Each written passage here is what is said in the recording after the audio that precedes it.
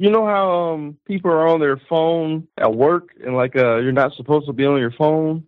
I wanted to maybe think of an app kind of like your phone will vibrate when your supervisors come in and let you know to get off your cell phone, something like that. Kind of like they have the police tracking devices type thing, I guess. So you could put an RFID tag on your boss without him knowing. That sounds yeah. But you'd have to be careful. It would have to go off when he's far enough away that it doesn't just alert him. Like he can't hear the vibrating. Yeah. That'd be something, I don't know. That might be hard to do. I don't know how long do you work like in a cubicle farm, like an office? Well, I work in a factory where we're not allowed to be on our cell phones.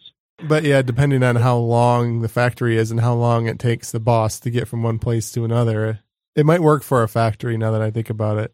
But my office probably not for a cubicle, is small enough that, it wouldn't really work unless he was way on one side and I was way on the other side. Yeah, what would you name your application? Oh, shit, here comes the boss. Here comes the boss. All right. That sounds all right. Yeah, that's a little too long. Oh, yeah, it kind of is. You could also use it if you were watching porn and you didn't want your wife to catch you watching porn. Oh, yeah, that'd be even better. So, yeah, I could see plenty of uses for that.